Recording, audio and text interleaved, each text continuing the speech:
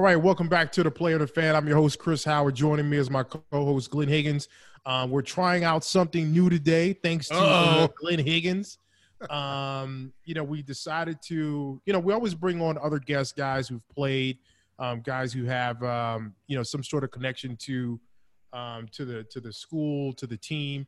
But we thought we'd try something different this time. We're bringing on a loyal listener, a fan of the U of M, fan of the Wolverines, Steve Wild. Steve, how you doing, brother? Very good, man. Thanks for having me. So I see that you're not your hashtag, but your name on Twitter is Weapon X, right? Yes. Yeah. What's going on with that? I know what Weapon X is. Glenn is not into X-Men and that kind of stuff, but I know what Hell Weapon X no. That's exactly where it comes from. I've always been a big Marvel fan. Actually, I had the second issue of Spider-Man, but it got lost in a move.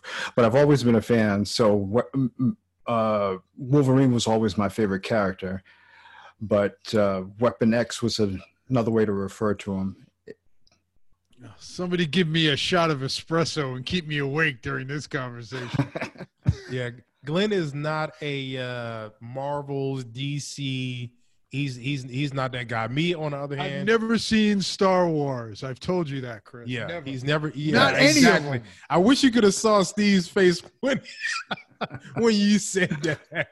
Look, I was making fun of Angelique yesterday, Chris, because I found somebody had taken the Earth, Wind, and Fire song September and had animated dancing Star Wars characters to Earth, Wind, and Fire. And I'm like, this is why I can't take this shit seriously. You can't have disco robots from Star Wars and expect me to watch it and get all intense about it. Forget it. Listen, man, that's creativity at its highest level, man. I don't know what you're talking about. I saw that clip. It was pretty good. Oh, see, Steve, we're of all the we're on guys the I same gotta page, ask to man. come on. We're on the same page. So, Steve, let's. I want to start talking about. So, talk to me about. So, where are you from? What do you do? How did you become a Michigan fan? I grew up in New York. I was born and raised in Queens.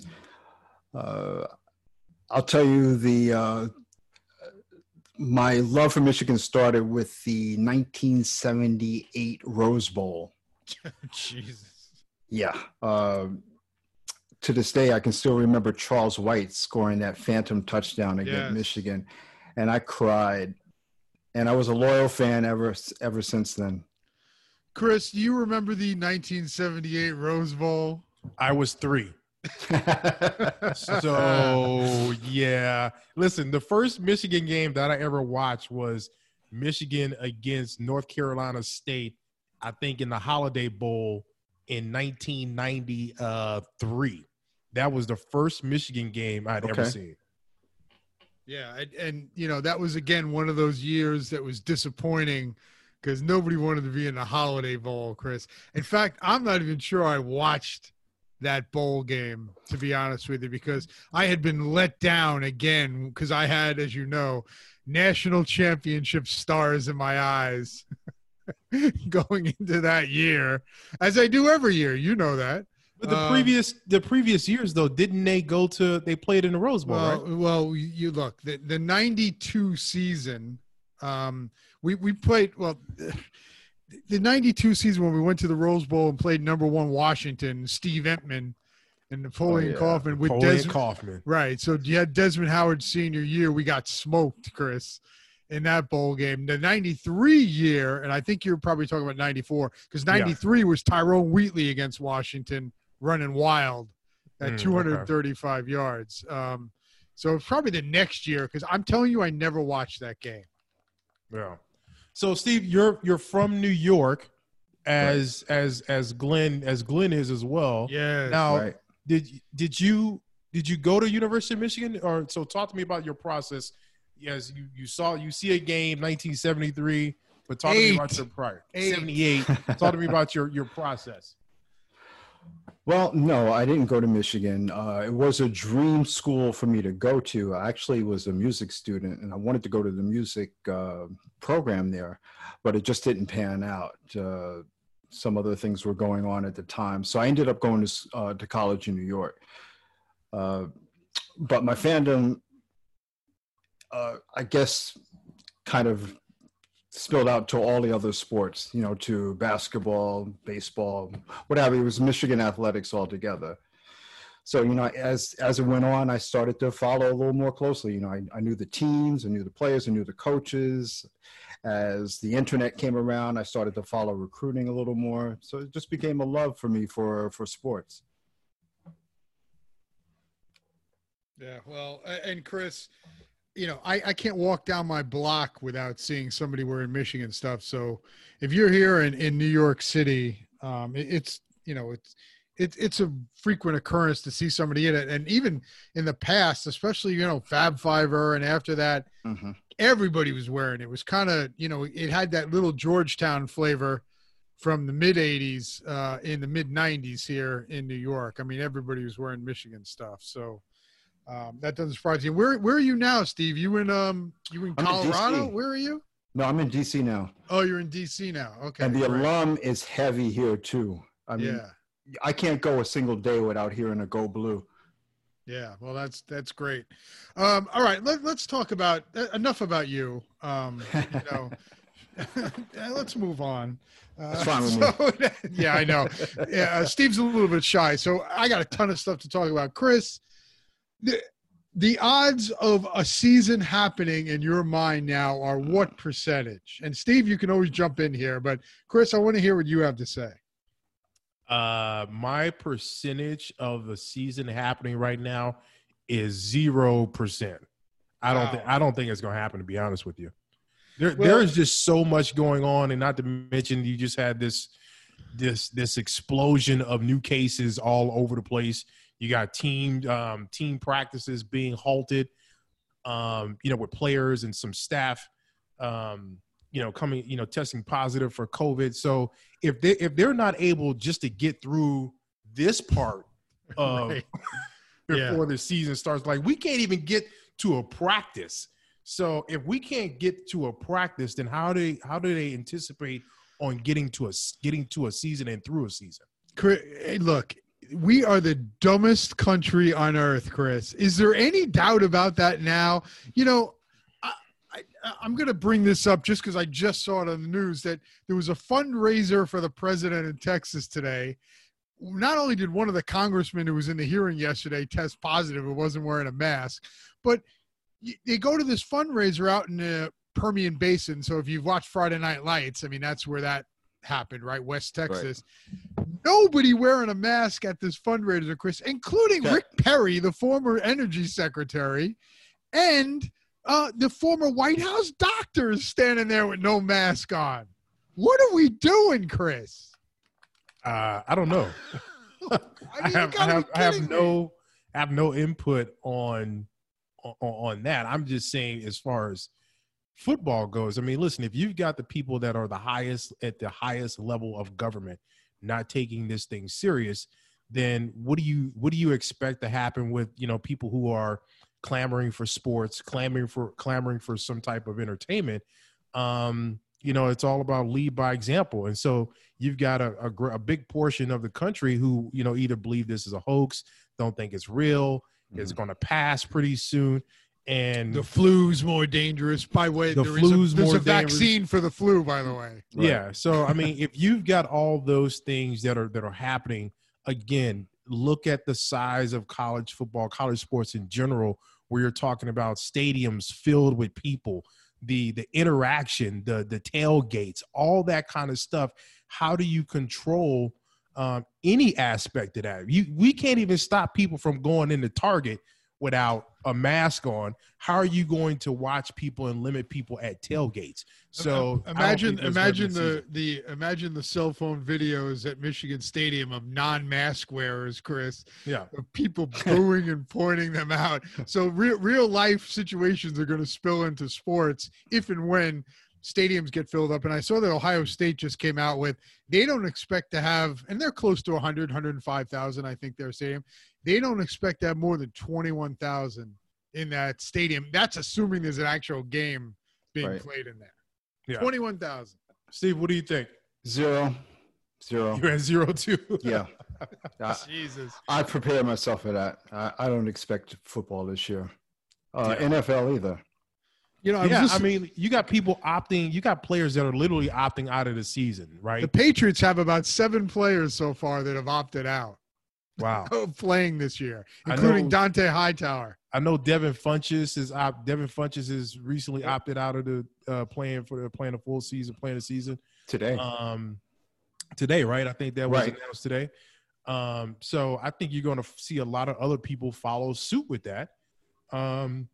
And I think you're going to see some colleges start to follow suit, or some college players start to follow suit with that as well. I think we've heard about what's Chris Hinton and his family.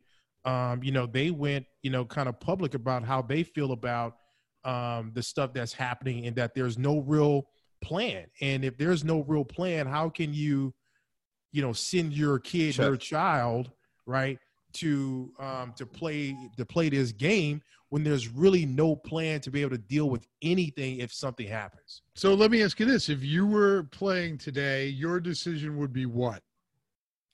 Well, I mean, I was a stubborn kid, so of course I would have been like, I'm playing, right? Because we have this, athletes have this sense of Invincibility. yeah, exactly. Mhm. Like we're invulnerable. Nothing can hurt us, and we're playing for the love of the game. And so we're always going to put our well-being and our health to the side to play the game that we love. So I think you'll see more players take that kind of stance. But I think you're also going to have some kids who are going to be like, listen, I'm not putting my health on the line for this, because this thing is real. I think it's more about they're not as worried about themselves as potentially passing it on to family members, or if they have a newborn baby, like Dante Hightower has a young child at home and he doesn't want to risk that. And I totally get that. Or if you have elderly grandparents out there, God forbid you gave that to your grandparent and they ended up dying. I mean, who would want to live with that for the rest Right. of your life? I mean, it's not worth it. Yeah. Steve, if your kid plays for University of Michigan, are you letting him play knowing what you know now? I think it's up to him. In the conditions, no, I wouldn't want him to play. But if that's what he wants, then yeah. I mean, what can I do? I mean, he's a grown person. Just as long as he's not coming home to you anytime soon. That's affirmative. Yes. Right. Like, no, don't come home for Thanksgiving. Well, I know it's I heard I think it was Dan Wetzel from Yahoo Sports. I was listening to him, and he was talking about the Big Ten, that Chris, he would consider a successful season is forget and playing any crossover games with the Big Ten West. If you get in your 6, Big East games, and then, the West does that as well, then you have that one game around Thanksgiving. You've only played 6 games. Consider that a win. No bowl games, moving on. And the more I thought about that, not only does that seem even far-fetched potentially, but that sounds like the best case scenario we could have. Just play in your division. You play the guy from the West who's, maybe 5-1 or 4-2 on the West, and be done with it. No Listen, crossover game. I think if there's a season, I swear, the games are going to look like scrimmages. Right. That's what games. Strike That's games. what they're right. That's what they're going to look like. Situational practices is what Yeah. these games are going to look like. And with just our luck, we'd beat Ohio State this year, and we'd never get credit for it. We'd be tortured about this forever. It'd be an asterisk. It would be an asterisk next- forever. Asterisk next to it. Yeah, I just don't know, man. I just don't think there's going to be a season. I'm just not confident with everything that's going on. Just the lack of the irresponsibility that our citizens have taken towards this disease, or not this disease, but this virus, is just Crazy. It's crazy. So Yeah. how do you, again, if you can't control people going into Walmart, Target, not wearing a mask, imagine telling them that they got to wear a mask and be social distance in a stadium that serves alcohol, right? Oh yeah, right. Right. Whenever you introduce that into the equation, all hell breaks loose. And here's what's crazy. I had the damn thing in February. I got the antibody. Now who knows how long I'm immune for, but I'm still wearing a mask every day anywhere I go, in my elevator, in my building. And I could have rationalized, Chris, I told you the day I came back got my antibody test, I walked into that elevator like a god.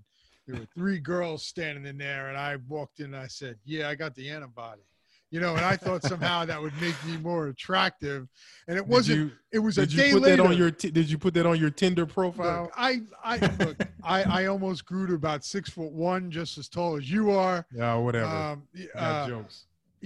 I felt more attractive. My eyes looked bluer, but it wasn't 24 hours later that I got a CYA message from the place I took the blood test that said, oh, we made a mistake. We mistakenly said this gives you complete immunity. We don't know that yet. So I was like, there you go. Yeah. Right. Back to Earth. All my dating advantages right out the window. Yeah. Well, yeah, it's really rough for you right now. So Steve, let me ask you this. I want to go back to, you were there obviously as a fan through the Rich Rod years, through the Hoke years. Yes. What was that like for you as a fan to go through that? Well, when Rich Rod came in, I knew it was going to be a change in scheme, which, was going to be a big change. I remember when Bo Schembechler left and Gary Moeller took over, I think they went from maybe like 200 pass attempts a year, almost doubling that after that.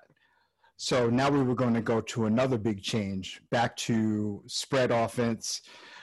So, that's the way the game was going. So I was like, okay, we'll see what happens. But I didn't see it happening in the recruiting.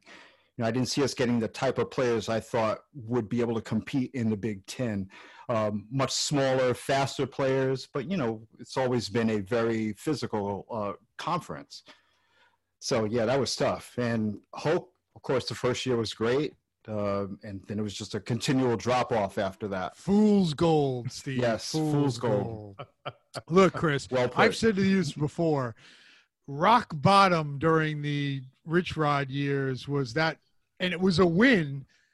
I think it was Illinois 65-63. Oh, yeah. Yes. And I threw my beer onto the bar and I said, I'm out of here. The bartender goes, you just won. I go, I don't give a shit. We just won. That's not Michigan football. And I stormed out of there. Yeah, I had the same feeling. And now how you would crave to have a game where you could score 65 We could light it points, up like that. 63. where you could light it up like that. It's funny because, Rich Rod, if you think about the type of offenses that we're running today, right? College football is running today. Rich Rod was trying to implement that into our system, a decade ago. And it didn't take because it didn't resemble Michigan football. And a lot of fans did not like the spread offense. They didn't like it. No. Now I'm going to cut you off here. Here's what I hated during that time. Okay, but you're talking about you hated. No. But there's nobody who watched Michigan during that time. I was okay from an offensive standpoint, even though we didn't really have a quarterback. But it was the defense. We had no defense, Chris. If we had that dopey Greg Robinson in there and a couple other guys. We could not stop anybody. It was like, like the Matador defense in basketball. Mm-hmm. And if we had a kind of a traditional Michigan defense, I would have been much more open and patient to allow, kind of the offense to evolve, because I knew it was heading in that direction, because you had your top teams that were starting to have that, including Ohio State, started to have those, big game, big play possibilities and options for them. So it was the defensive side that killed me. The defense was definitely the issue, but I'm telling you, from the people that I know the true the maize and blue diehards, they did not like that style of offense. They did not think it was Michigan football. And this is from former players. Of course, you know what era I'm talking about. Yeah, of course I do. They did not like that style of offense, and that's what they were clamoring for going back. He was undermined from day one. Yeah, he was undermined from day one. So they were clamoring for that quote unquote pro style offense. But if you look, pro style offense isn't even considered pro style offense anymore. No. Right? I mean, you look at the offense that Brady runs. Brady is the least mobile quarterback that there probably ever existed, and he's running almost a spread offense, but he's getting rid of the ball, obviously within 2-3 seconds, but he's in shotgun most of the time. It's all 11 personnel. Yeah, right. And the only time they really line up, in a real pro formation is when they get ready to run the ball, right? When they about to pound you with the rock for 5 straight carries. So I think with Rich Rod, I think he was ahead of his time, but I don't think the Michigan, the Michigan fans, I think the not just the fans, but those within the organization were not content with who Rich Rod was and what he was bringing to the team. And unfortunately, that set us back because we lost what we were trying to build an identity for. Then we bring in Hoke, who we're going to go back to smash mouth football and fullbacks and two tight ends and all that good stuff. And then we find ourselves in another identity crisis. So it's like, the biggest crippling thing that's happened to University of Michigan is just a lack of identity offensively and defensively. Yep. Yeah. I agree. Yeah. And, and then you add on, Chris Singletary said a couple of weeks ago how many top flight players we lost during that transition who had committed after Hoke went out the door, who all were, all big conference players across the board for all these other teams. But Chris, the biggest thing, we've said this, I'm so tired of saying it, the offensive line woes was what sunk us for the last 10 years, consistently at one position. That's the biggest weakness we've had over the last decade until now. Yeah, I agree with that. I think if you look at some of the games where, the Iowa game, the Ohio State game, if you look at some of those games are decided by 2 yards. One first down, and we would have beaten Ohio State. One first down, and you beat Ohio State. One first down, and you beat Iowa, right? Iowa doesn't get the ball back and have an opportunity to kick a field goal to win the game. And so it's really come down to we always say that, a team will go as far as the offensive line takes it. Steve, what do you think has been the biggest setback for the Michigan program? And then at the same time, what do you think has been the biggest gain that this team has had moving forward? Well, I think in the trenches, on both sides of the ball, offensive and defensive line, defensive tackle has been an issue for us. I think that's been a big issue. We're going to get to that soon in a minute. Recruiting. Go ahead, Steve. But I really like what Warner has done with the offensive line. Last year they were fantastic, and that's been an issue. Like you said, during the Rich Rod years, that was an issue. I think another issue was they played a lot of 3-3-5. Yeah, on the defensive side, right? Yeah, I didn't know what the hell that was. I'm like, given what teams, again, when you're lining up in a 3-3-5 defense, you better have some studs on that defensive line, because you're already in a disadvantage. There's gaps everywhere, Chris. There's gaps everywhere. So if you're undersized, like I never understood that. I mean, here's the thing. If it must have been really, really bad for you to think that your only option was to run a 3-3-5. Yeah. Right.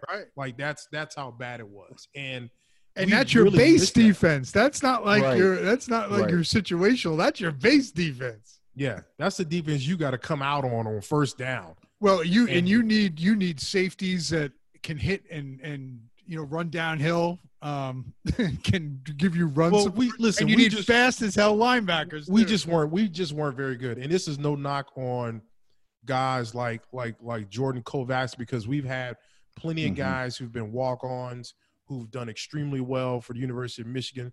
But we're also still talking about the University of Michigan that should have been able to recruit top-tier talent.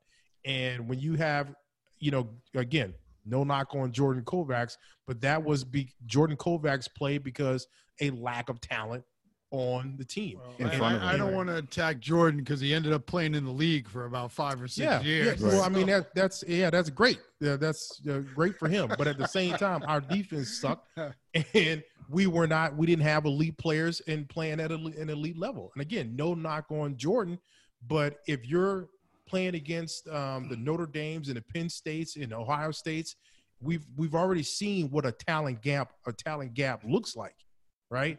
And the gap is, we thought we were closing the gap, but the gap seems to be getting wider. So I don't know. Well, look, Chris, you and I have laughed about the recruiting gap for years now because, every time we have some good news, 2 days later, there's 2 5-stars that are committing. And what's even rubbed our salt in the wound of late is you now have the top programs kind of trading, meaning that I'm going to decommit from Clemson, but then I'm going to go to Ohio State, and I'm going to decommit from Ohio State and go to Alabama. So you got the top tier programs kind of just trading the best players in the country, Chris. Yeah. And in some cases, and you laugh when you tell me this, some of them decommitted because an even better player ended up on that team from a recruiting standpoint. Right. Yeah, they're trading a kid who's ranked 96 who decommitted only to get a kid who's rated a 98. It's kind of crazy. But Steve, I want to ask you, man, what has been? I mean, tell me about when Harbaugh got hired. What were your expectations going into that? Pretty much what we've had. I can't say that I thought we would have immediately win a Big Ten title or a national championship. But I guess what I was expecting was an improvement as far as play, as far as recruitment, which we've had. And I want to say, I don't think Hulk recruited really badly. Harbaugh did great in his first year with his players. I mean, there were a lot of good players on the team, given that they were mostly seniors, but there was a lot of talent. But Ohio State had a big jump on us, so it's been a big gap to close. But like you said, it almost seems like that gap is widening a bit. Glenn, what was your? Glenn, I kind of know what your expectations were. Expectations. What were your expectations when Harbaugh? Steve, let me tell you. So Glenn and I go on a vacation with our significant others at the time. Now, granted, Glenn and I have known each other at that time. How long do we know each other, Glenn? Maybe 4 or 5 years. Oh, really? Okay, for about 4 or 5 years. So we go on vacation with our significant others. Harbaugh gets hired. And you would have thought that the Pope had just blessed the University of Michigan the entire time that we're on vacation. Glenn is asking me questions about Harbaugh. So what do you think? I mean, you think he's going to do this? You think he's going to – I mean, this is unprecedented. I mean, you want to talk about a Harbaugh – I don't think I used the word unprecedented. You use the word – If you think this is going to embarrass me, you're not. The amount of times you use unprecedented is unprecedented. I'm going to put it like that. That's how many times you use it. You were beyond – the moon. Me and millions of others were beyond the moon. I've already admitted. You were already planning out a trip to the Rose Bowl. You were Rose Bowl. They barely get the national championship anymore. Look, I told you I cried at his press conference. I was driving out for a long weekend with Jill, and I were driving out to the Hamptons, and I was listening on the radio to the press conference. I'm driving, and she looks over and says, "Are you crying?" And I said, damn right I'm crying. I said, you don't know what we've been through, Jill. So just let me listen to this, please. That was what I said to her. And she goes, fine. And she looked out the window. And, you know, when Harbaugh tripped coming into the press conference, I sat up straight in my seat, Chris. I thought he might have fallen and hurt himself. Yes, I expected, and we were so damn close. I expected at least one playoff appearance by now, at least one, if not two. I expected at least one Big Ten championship up to this point. And, you know, and we had the teams to do it, Chris. We should have done it in 16 for sure. And we just couldn't get over the hump. Look, I can't replay this anymore. I can't do it. I'll give you 16. 16 definitely should have been the year, but I think my expectation was, again, coming from with all the turmoil that the program was kind of embroiled in, in understanding that the talent level still wasn't there, I figured it was going to take Harbaugh, honestly, at least 4 years. And I'm talking about 4 years being able to recruit the guys, your guys, having your guys go through your system, and then those guys being juniors and seniors. And to me, that was a 3 to 4 year process. But I think with the success that he had, like right off the bat, what was 10 wins right off the bat, it's set an unbelievably high bar. Now, of course, you know, this is University of Michigan. We're always talking about a high bar, right? But you still cannot overcome talent by want to, right? You can't overcome that kind of significant gap just because you're the University of Michigan. You still need players. You still need some dogs. You still need the game plan. You still need to get. You still need the ball to bounce in your favor a few times. And I didn't think that was going to happen in the first couple years, but it did. But if you look at some of those games, one, we probably should have lost to Minnesota, right? What was that, 16? 15. Was it 15? We probably should have lost to Indiana because there was a couple games that was, double overtime or overtime? Well, so if Indiana would have ran the ball instead of throwing that pass, we lose. For sure. We couldn't stop that Howard kid to save our life. Running. And for whatever reason, Tom Allen, was it Tom Allen at the time? No, it wasn't Allen. What was the other guy? Who was a passing fanatic? Who's Kevin Wilson, right? Yes. Decided to throw the ball instead of feed it to their first round draft pick workhorse. So those were some close games, but that's still 15. My expectation. 15, we overachieved. I get all that. Yeah. I wasn't expecting much out of 15. In fact, you know, think about it. We should have beat Michigan State if it wasn't for that the fumbled punt. So right. So there's that. But it was 16 where you cannot lose at Iowa. You can't lose there. Yeah. And I don't know, the team wasn't ready mentally. I don't know whether we called a crappy game, but we could not stop the run on Iowa's last drive. So 16 was the year for me that this whole narrative, I think, would have been different if we had been able to get to that playoff. And we could have lost to Ohio State at the end of the season, still gone to the playoff. Right. Yeah. Yeah. It hurts. Iowa. It hurts. But I'm at the point now, I've said this before, show me, don't tell me. I don't want to hear about it anymore. And, you know, we could talk about recruiting in a second because I think we're getting the kind of kids we want. And then we're losing a couple others where I wish we weren't losing. But, you know, this year is going to be a washout. So all eyes are going to be on 2021. And I think Harbaugh has to do something soon. Yeah, you have to.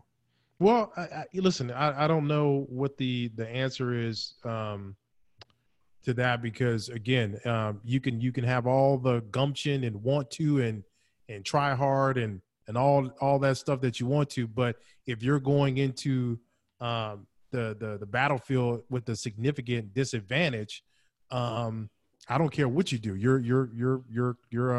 behind the 8 ball there. Steve, what has Harbaugh done that you like, and what has Harbaugh done that you don't like? Well, that's a good one. Let's start with don't like. I have an issue with certain players not seeming to make it on the field early on in their tenure. Now, I don't know what's going on behind closed doors, but I see guys like Hinton, Mazi Smith. That's a position we really need to fill, and these guys haven't really seen the field until late last year. So meritocracy, I don't really see it. Well, I think that first of all, and Chris, you'll know this.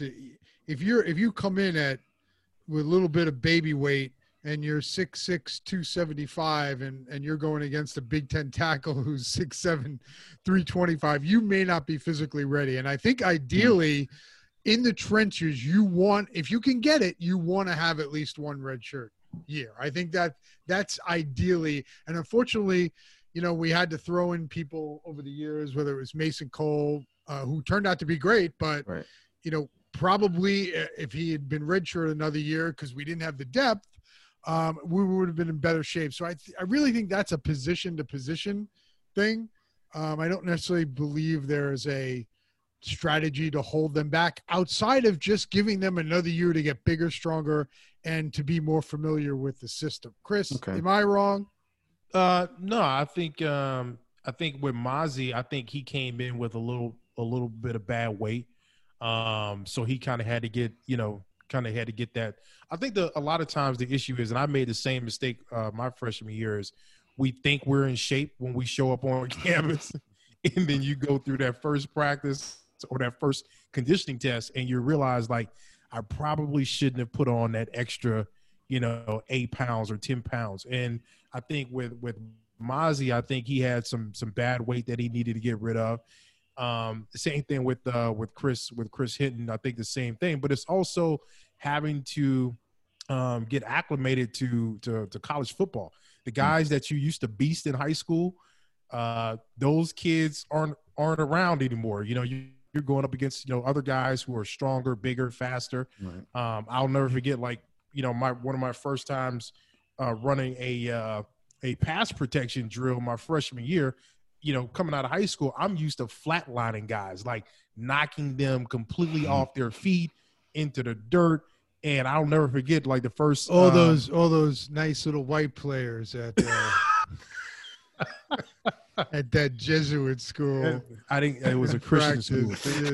Whatever it is, Christian school. I know who you were flatlining. But anyway, but when you hit that first guy, and then you realize, like, wow, like, he didn't budge, and matter of fact, you took a couple of steps back. That's when you start to realize, like, it's just a different game. But I mean, they did get some run late in the season, but I think it was just because Don Brown's scheme is a complicated scheme, and you have to understand your gaps. I mean, we had some guys. There was a couple plays where you have guys who were veteran guys like Kwity Paye, Hutchinson, and Carlo Kemp, where we got gashed on a few plays because they were not gap sound. So imagine a freshman going in there and not understanding his keys and everything else. So I think a lot of that played a part in not those guys not seeing the field as fast as we would like to. Well, talk to me, Steve. What has Harbaugh done that you do like? Well, I really enjoyed his energy when he first got there.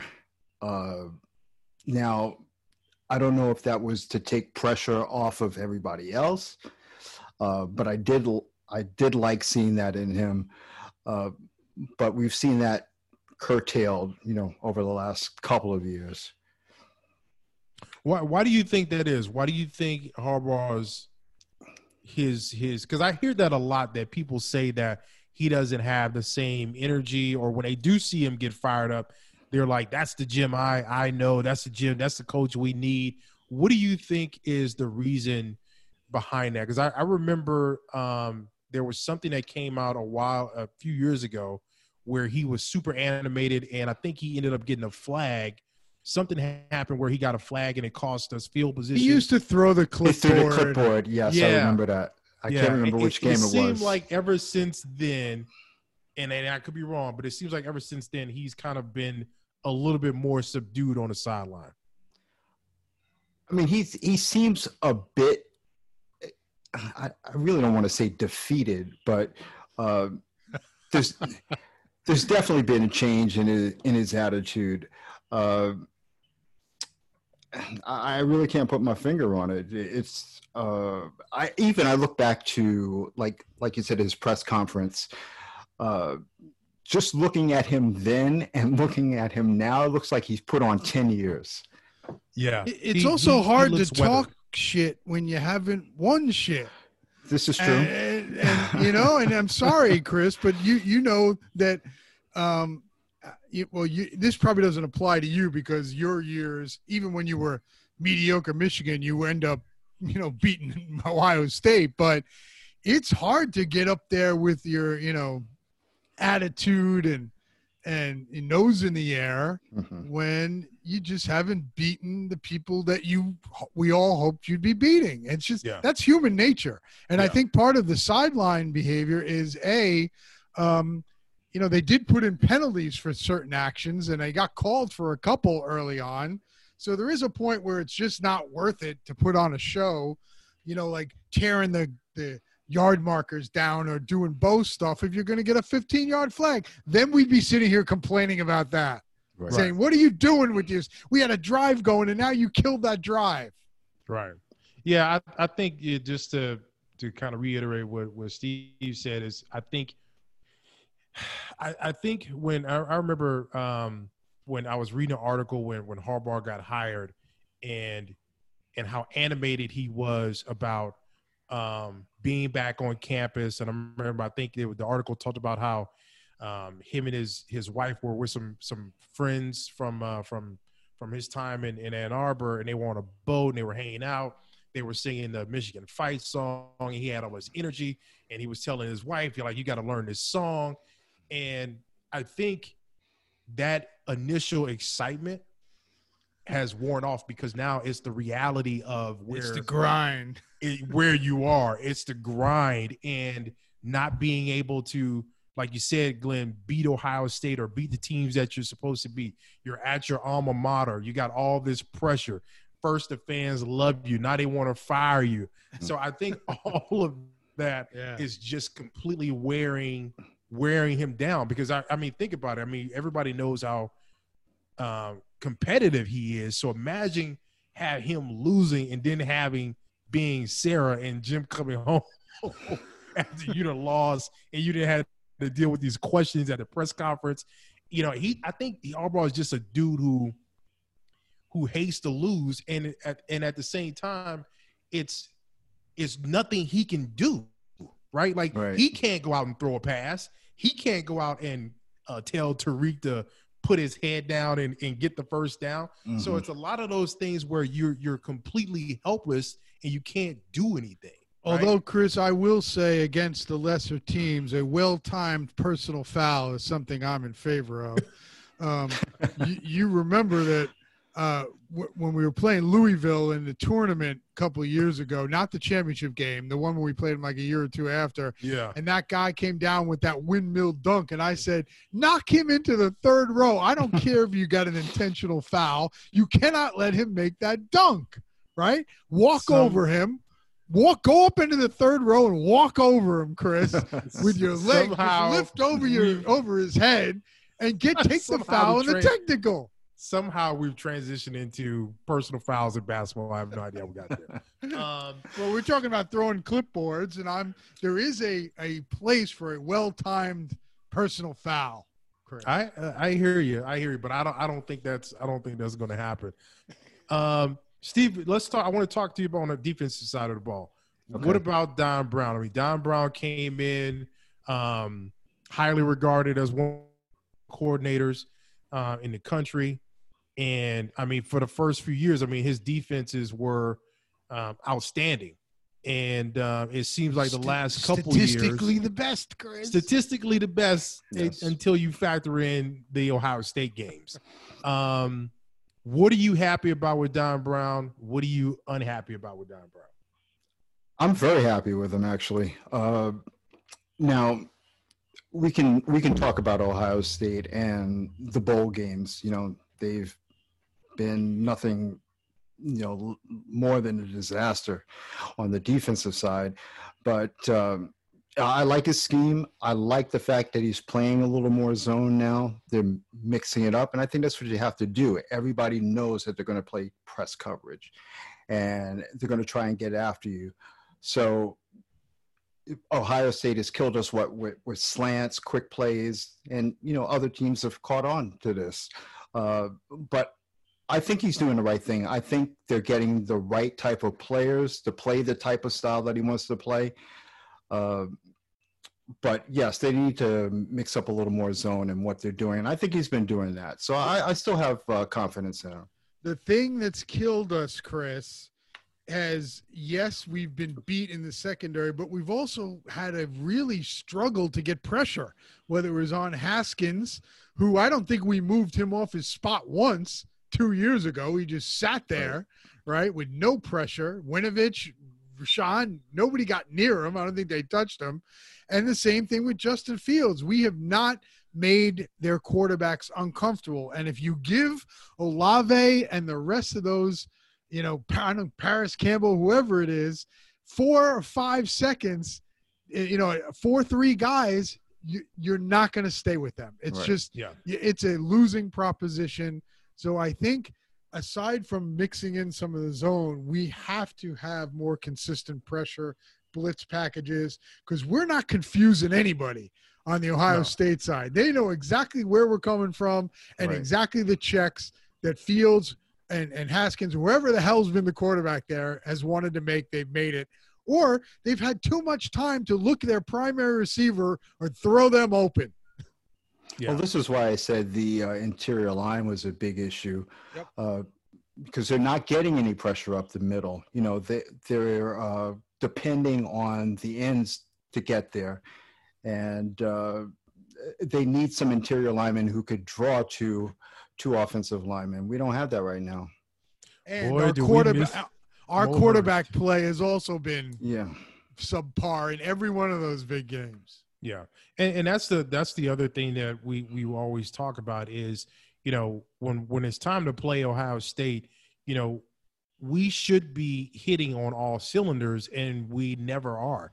And we're either deficient at one or two spots. Like we don't have elite quarterback play.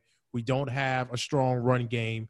We don't have a decent pass rush. So, I mean, how do you win when you're lacking in those 3 key departments, right? So I mean, you don't have to look further than that to understand why the series has been so lopsided and why we haven't had any success against Ohio State. If you look at a lot of the top teams in the country, the Clemsons, the Bamas, a lot of these players, they have what? They have elite quarterback play. They have great offensive line, which they're able to run the ball anytime that they want. And they've got elite guys on their defensive line. And skill position play. And their skill positions. Their guys are, you know, top guys at the skill position. I mean, when was the last time Michigan sent a skill position guy that got drafted? I think it was Braylon was the last name I heard that got was in the first round, last skill position. Yes. Damn. Yeah. Jesus. That tells you all you need to know. What round did Funchess go in? Second or third? Yeah, second or third. Okay. Second or third round. But I mean, even still, I mean, we talking about Devin Funchess. Devin Funchess isn't you know, making anybody, you know, fearful in the defensive secondary, right? And if that's our highest rated guy, a guy who played tight end, who's now playing wide receiver with a flex and receiver and tight end in the league, then I mean, again, look no further than what's part of the issue.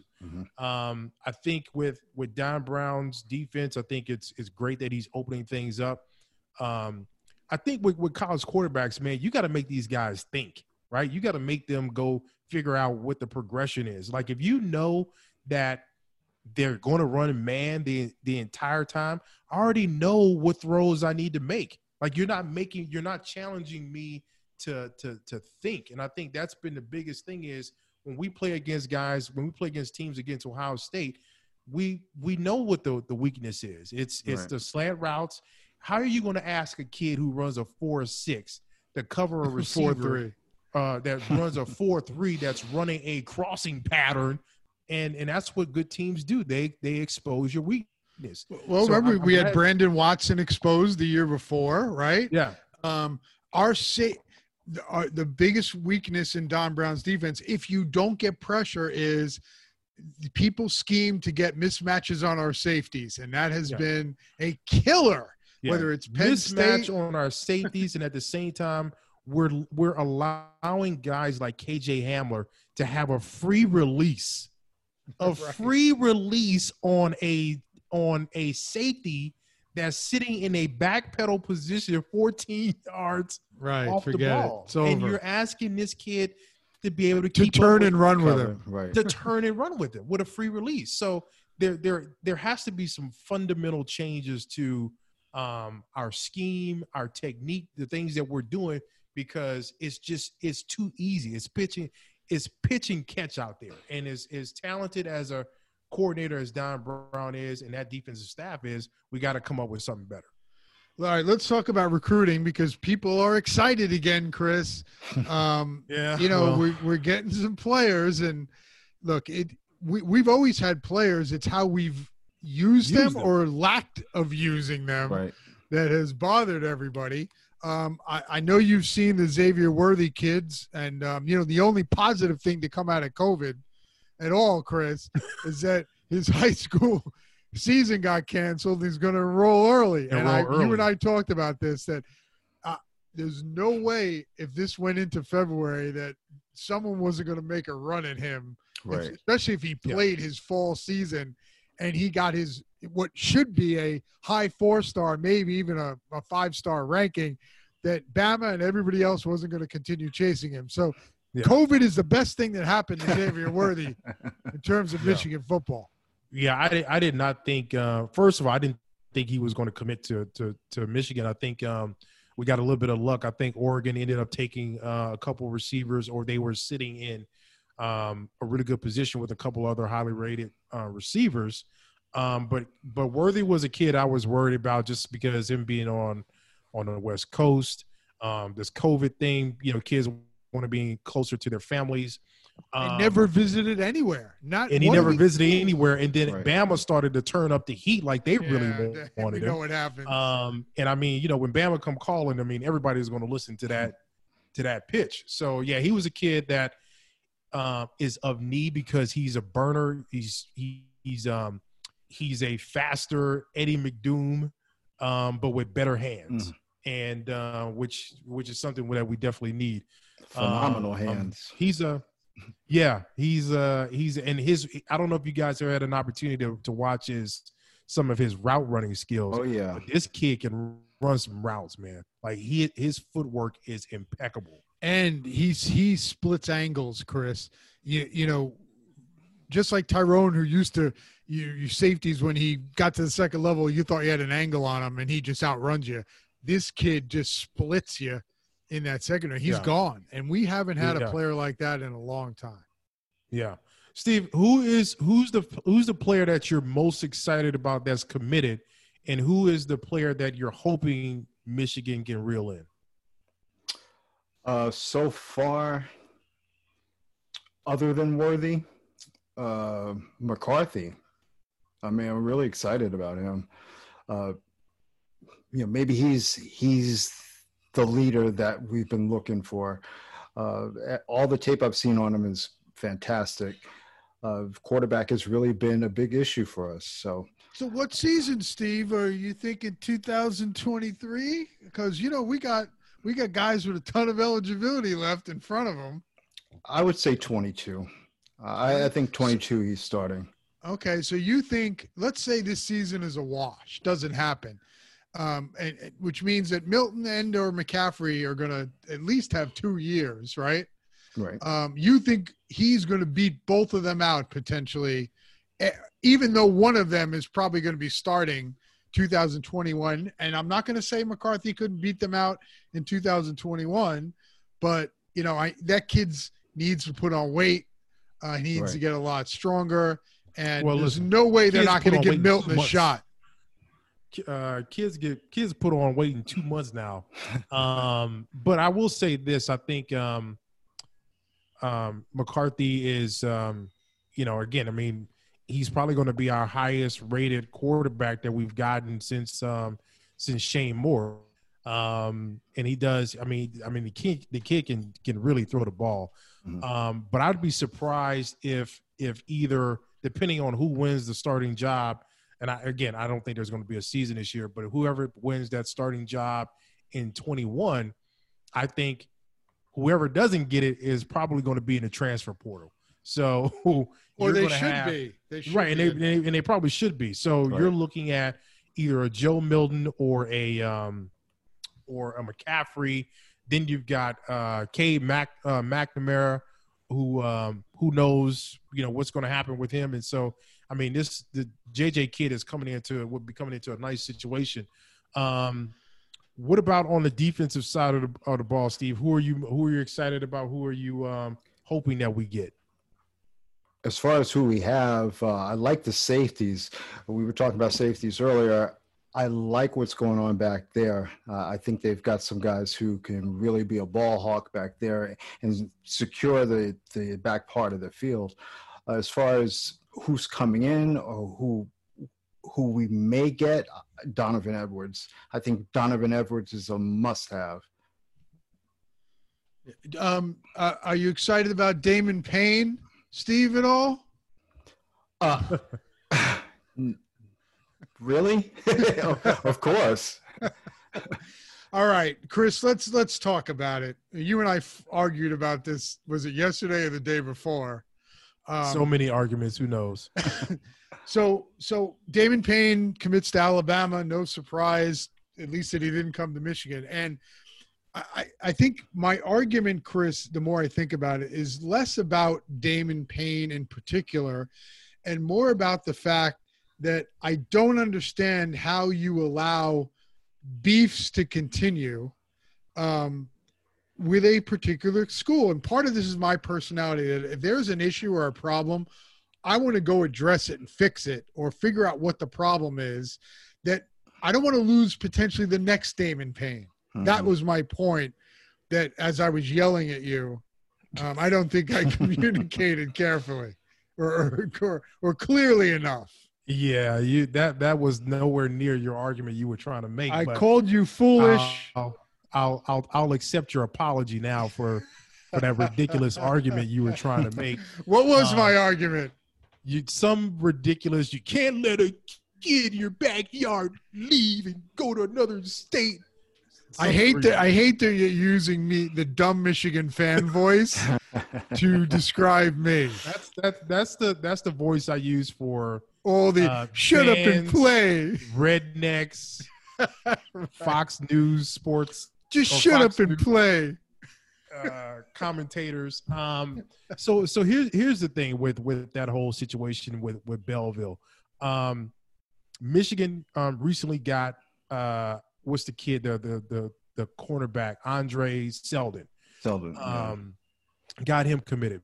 Michigan was probably going to get Jamari Button, who I believe plays at Belleville as well, right? And he's going to Penn State. He committed to Penn State, but he was a heavy Michigan lean. So it's not that, wait. He was a heavy Michigan lean until when? Because Michigan ended up pursuing a different linebacker. So Michigan ended up getting Jadon Hood, Tyler McLaurin, another kid. So essentially what ended up happening with Jamari is I think he waited himself out. and Michigan was in on some other guys that they viewed higher than he was, and those kids ended up pulling the trigger. So Michigan has had two kids at Belleville, one committed, one who was on the verge of committing but decided to kind of slow play it, and he got slow played. Mm-hmm. So, we talk about this beef. Some kids are going to want to go to Michigan despite what their coach and their head coach, whatever beef there is.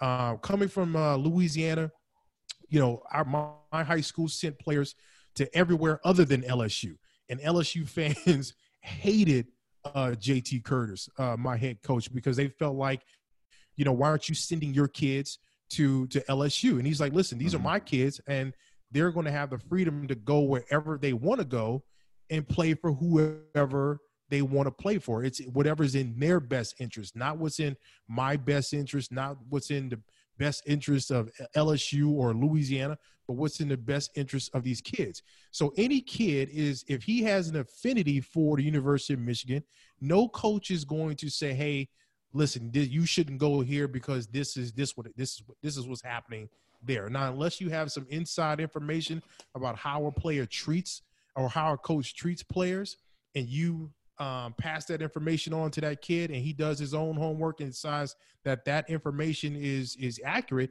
then he's going to make the decision that's best for him.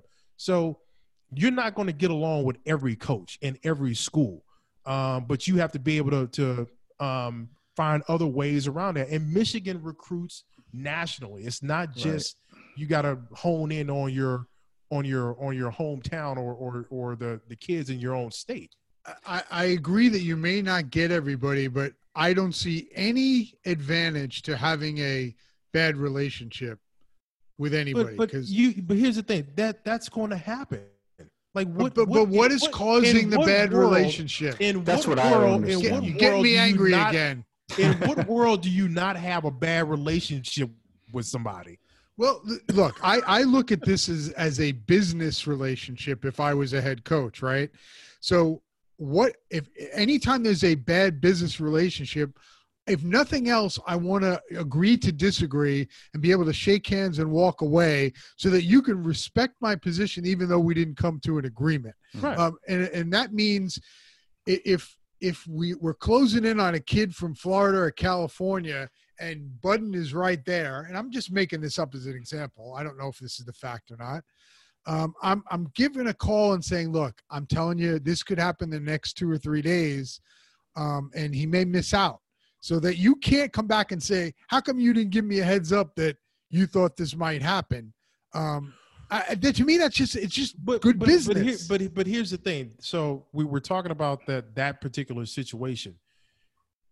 The kid was being recruited by Michigan heavily. They were heavily recruiting this kid.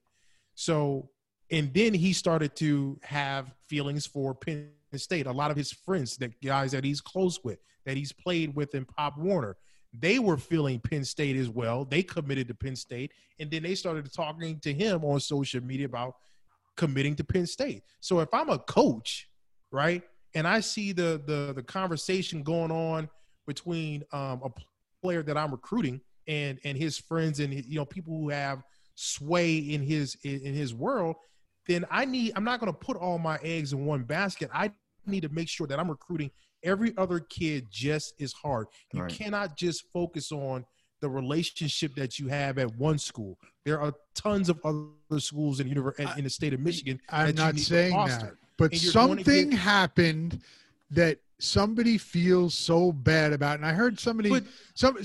You can't fix every relationship. Fix every relationship. Somebody threw this out on Twitter. I have no idea if it's true or not. Back at me that said that Harbaugh at practice had chided defensive backs and saying, who the heck were the coaches that were teaching you this crap?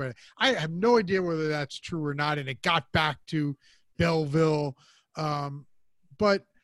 I'm still stumped as how does it get so bad? Right. And same with Detroit King, right? Because you could argue that until Tyrone Wheatley came back in and kind of fixed that, we were persona non grata over there too. And I don't know what happened there either. Yeah. Well, But how do you turn off an entire coaching staff? Is not listen, that's it's Michigan was put in a scenario where, again, they relied on the fact that we're Michigan. They thought that was enough. They thought that was enough to be able to say and go into any school, any house, any parents and say that we're Michigan. You should feel fortunate enough to, come to our school we're offering.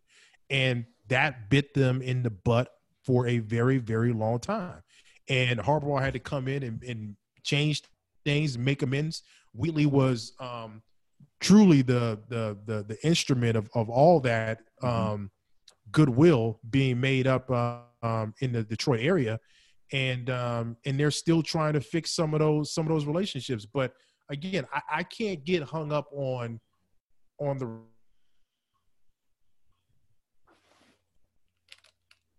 You're freezing up. I thought that was me. No, it's him.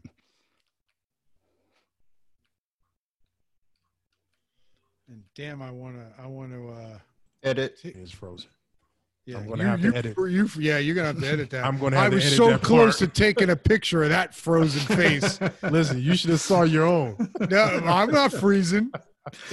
Yeah. Steve and I both you guys. continued to talk. Steve and I continued talking. Both you guys' screen was frozen. Your ass was frozen. You look like Jack Nicholson in the Shining. Yeah, in the middle of the whatever that is, the maze, in the snow. That's what you look like. So Steve, let's finish up with a little bit more recruiting, but had this where this class stands right now, I think is ranked 9th in the country. Mm-hmm. What are the big? I mean, obviously we know defensive tackle, but what are the other pieces to this class that you think Michigan needs to close on? He already said it. Donovan Edwards, top of his list. Yeah, he's number one. I think for some of the other reasons that we talked about, as far as the local talent and keeping that in the house. And just to go back to that, there's talent in Michigan, but as you said, they recruit nationally. So, I mean, there's other places they can recruit. You want to get the kids that are in state, but a lot of kids are going to want to venture out and maybe go somewhere else. I mean, Chris, you yourself, I mean, you ended up leaving Louisiana to go to Michigan. Wasn't like, LSU wasn't a good school. You wanted to get away. LSU was not good at the time. Well, okay. Yeah, they were bad. They were kind of bad. They were bad. Was Jerry DiNardo there? No. This was before. Who was even there? I don't even know. That's that how tells you. That's how bad they were. But I don't remember. But I mean, think about. But again, the pitch to our class. I mean, we had so many guys. I mean, we had Marshall Faulk. We had Peyton Manning. We had Warwick Dunn. We had we had a bunch of guys. Cordell Stewart. We had a bunch of guys come out of the state of Louisiana who, had we all gone there, that changes the whole program. But a lot of us, we wanted to get out of the state of Louisiana. And if you're a kid in Michigan, I know Ann Arbor, they always talk about how Ann Arbor is one of the most beautiful cities in the country. I've been to Ann Arbor, and it's other than going to Mr. Spots, it's okay. Bell's Pizza. Right? But if you're a kid, you grew up in Flint or in Detroit or wherever, you might want to just get out of state of Michigan. Like I heard someone was complaining, talking about like, who wants to go to Oklahoma? Who wants to go to Norman? I'm like, Heisman Trophy winners, first round draft picks. Like, who cares what's in Norman if you have aspirations of winning some hardware? Norman's Chick-fil-A is the same one as it is anywhere else. Right. Same sandwich. Right. Those pizza cards are just the same as in Ann Arbor as they are in Norman. So, Steve, let me ask you, if there is a a season, what are your expectations for Michigan? Wow. You're going to put me on the spot. Let's just talk as if they play the Big East schedule. Let's just narrow it down to that. I think they probably take a step back this year. And I only say that because I don't know what the quarterback situation is going to be. I haven't seen enough of either of the two guys to know if they're going to be able to lead the team. But, you know, then we're losing some key players too, you know, so who's going to step in? There hasn't been a lot of practice. There hasn't been spring practice. So it's kind of up in the air. I'm really not sure what to expect, but I kind of think, you know, we may have to accept a little regression this year and have so to look if we play 6 games, what's the record, Steve? Depends on who we play. Well, let's assume we're playing everybody in the Big East side, right? So for me, we're not beating Ohio State, and I think even though it's home, we could lose to Penn State. And I think, you know, again, the quarterback position, I think Penn State has recruited very well, Chris. Yeah. So and Clifford, the big red dog, isn't he back? I think so, but they got, again, good skilled position players. Solid defense, good secondary. It's certainly not going to be the home field advantage that we've had in the past. If you only got 21, it's going to feel like a scrimmage. So I think that levels it out. But I think that helps us when we go to Columbus. I just think talent wins out again in Columbus, and we're not going to be able to have the horses to keep up with them. It may be closer, but I just don't think we're there yet. 4-2. Yep. 4-2. 4-2, 5-1 is our absolute ceiling. I'm going to say this too. Indiana scares me a little bit. They should. Yeah. They always do. Yeah. Especially going to Bloomington this year. If Indiana can just stop somebody on the defensive side of the ball, they would be a contender in the East. Mm-hmm. But they're like how Michigan was, right? They can put up a lot of points, but they can't stop anybody. I'm kind of the same where I'm kind of, if it was a 6-game season, I'm kind of sitting in the same position, 4-2 with losses to Penn State and Ohio State. Steve, we didn't talk about this, but let me ask you, who do you see as a starting quarterback? Who do you think wins the job? Or who do you want to win the job? I don't have a preference, to be honest. My man, that's what I'm talking about. Yeah, I don't. I like them both. McCaffrey's got a pedigree, obviously, with his family. But I like the little bit I've seen of Milton. I've seen some film of him working out in the off season. I really like what I see. Whoever's going to get it done, I really don't care which one. I wish them both success. All right. Well, Steve, man, we appreciate you coming on, buddy, with me and Glenn and indulging in our craziness. You got to witness it firsthand. I enjoy being here, man. I really appreciate you having me on. Look, you were one of the people I think that followed us from the very beginning. And I don't think you were one of the people that sent hate emails to Chris about me. I think you weren't one of those people. So that's why I chose you to be on here, because you're my dog. You're riding with me regardless. Yes, sir. And you were the calming voice that could call Chris out on his BS. So that's why I chose you as well. Well, I appreciate you having me. Chris, right, anything else? No, that's it. We'll talk basketball next time because there's a lot of stuff happening. And I'm just going to mention this, Chris. It's going to be fantastic because Michigan State has now gotten 3 5-stars in the last couple of weeks, and this is all going to collapse, Chris. And it's going to be beautiful. They're not going to win the championship. It's all going to fall apart. I've been DMing Rico this whole thing. That They're right here. It's going to be ruined, and it's going to be glorious. All right, we'll talk basketball on the next podcast. Steve, we appreciate you coming on, man. Have a good evening. Thanks for having me. Take care, guys. Bye. All right.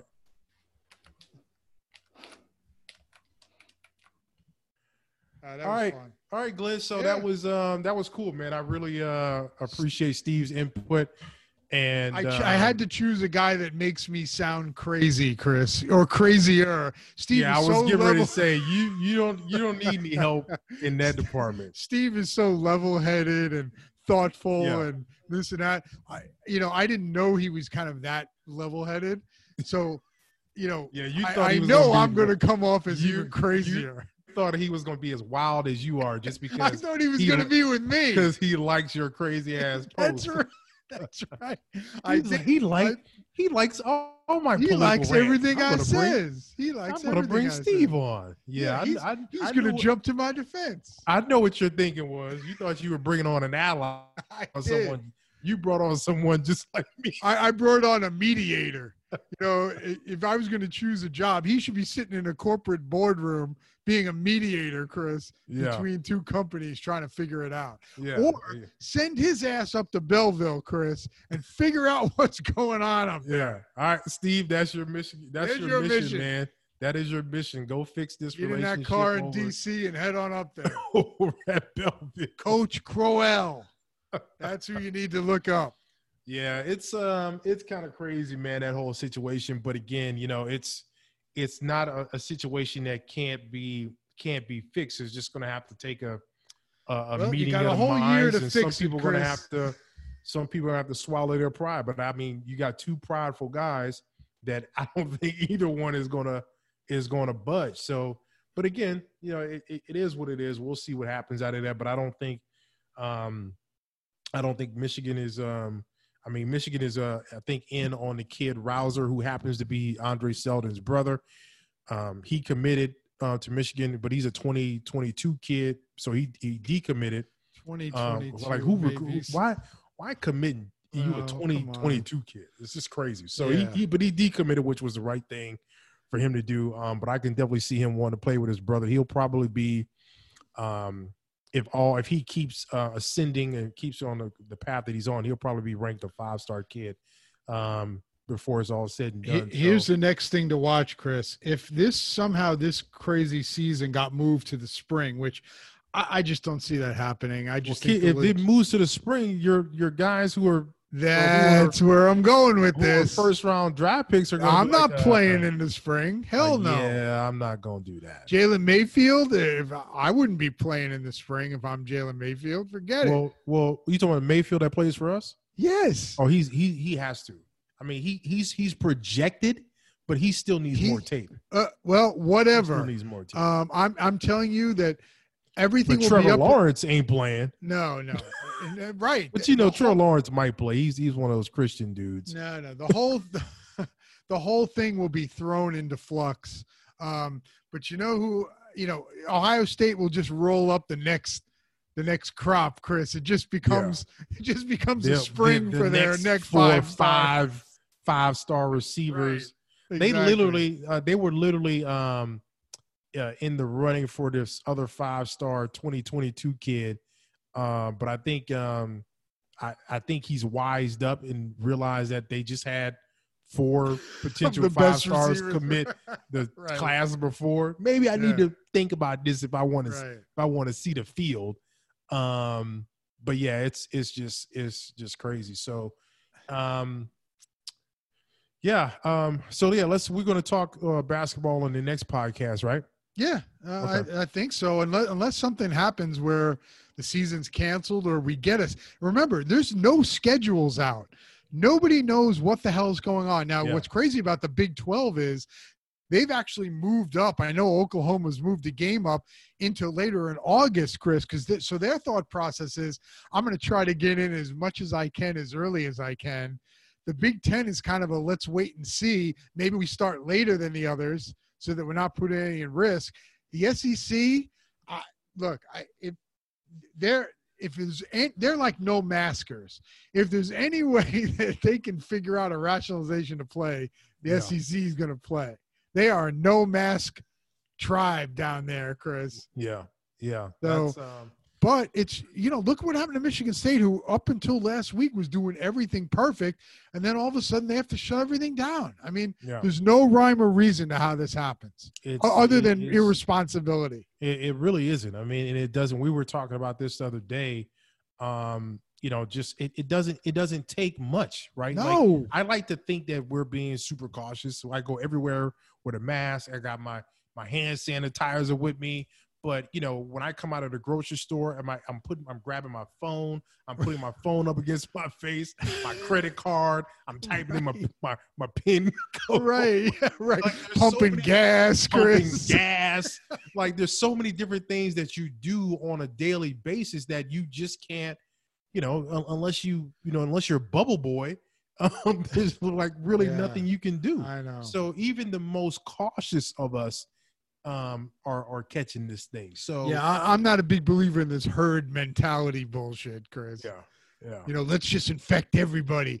Well, unless it's your grandmother who ends up passing away, your mother. Y'all do that. Y'all let me know how it goes, and when it works, I'll show up. Till then, look, you know my thoughts. And maybe it's Louisiana. I'd like to sever it off and float it out into the Gulf. And you just run ferries out there and drop all the anti-maskers off. And, you can all fend for yourself and wave your flags, Chris, don't tread on me, and have your rights out there as you're floating in the middle of the Gulf of Mexico. That's what I'd like to happen. Yeah, well. You can pick any state along the shore, Chris. Mississippi can float out there. We can only wish. All right, so. Sever it. Cut it off. All right. So next podcast, I'm actually working on getting I think I told you the director producer of All or Nothing. the All or Nothing Michigan series that was it Hulu or Prime? Prime on Amazon Prime. Yeah. It was 2017. That's going to be very interesting. It's just watching that series and then knowing what you and I knew, right? It just put a whole lot of things in perspective. Well, and now you have to ask yourself that if the people on there don't know certain things, they're not going to have the same reaction. But anyway, neither here nor there. Last Chance U, Chris, is back on. Yes, have you started it yet? No, I have not. I will be starting that. That'll be my weekend treat. That'll be my weekend where I can go get some donuts. That'll be my cheat weekend. So yeah. I'll be watching that. It's right. so far. I mean, I'm 2 episodes in, and it's not as crazy as the past ones. Just so you know. Okay. Well, that's probably a good thing. Yeah. Right. Exactly. So, all right. Well, we appreciate you guys listening, and again, give Steve Wiles a follow on Twitter.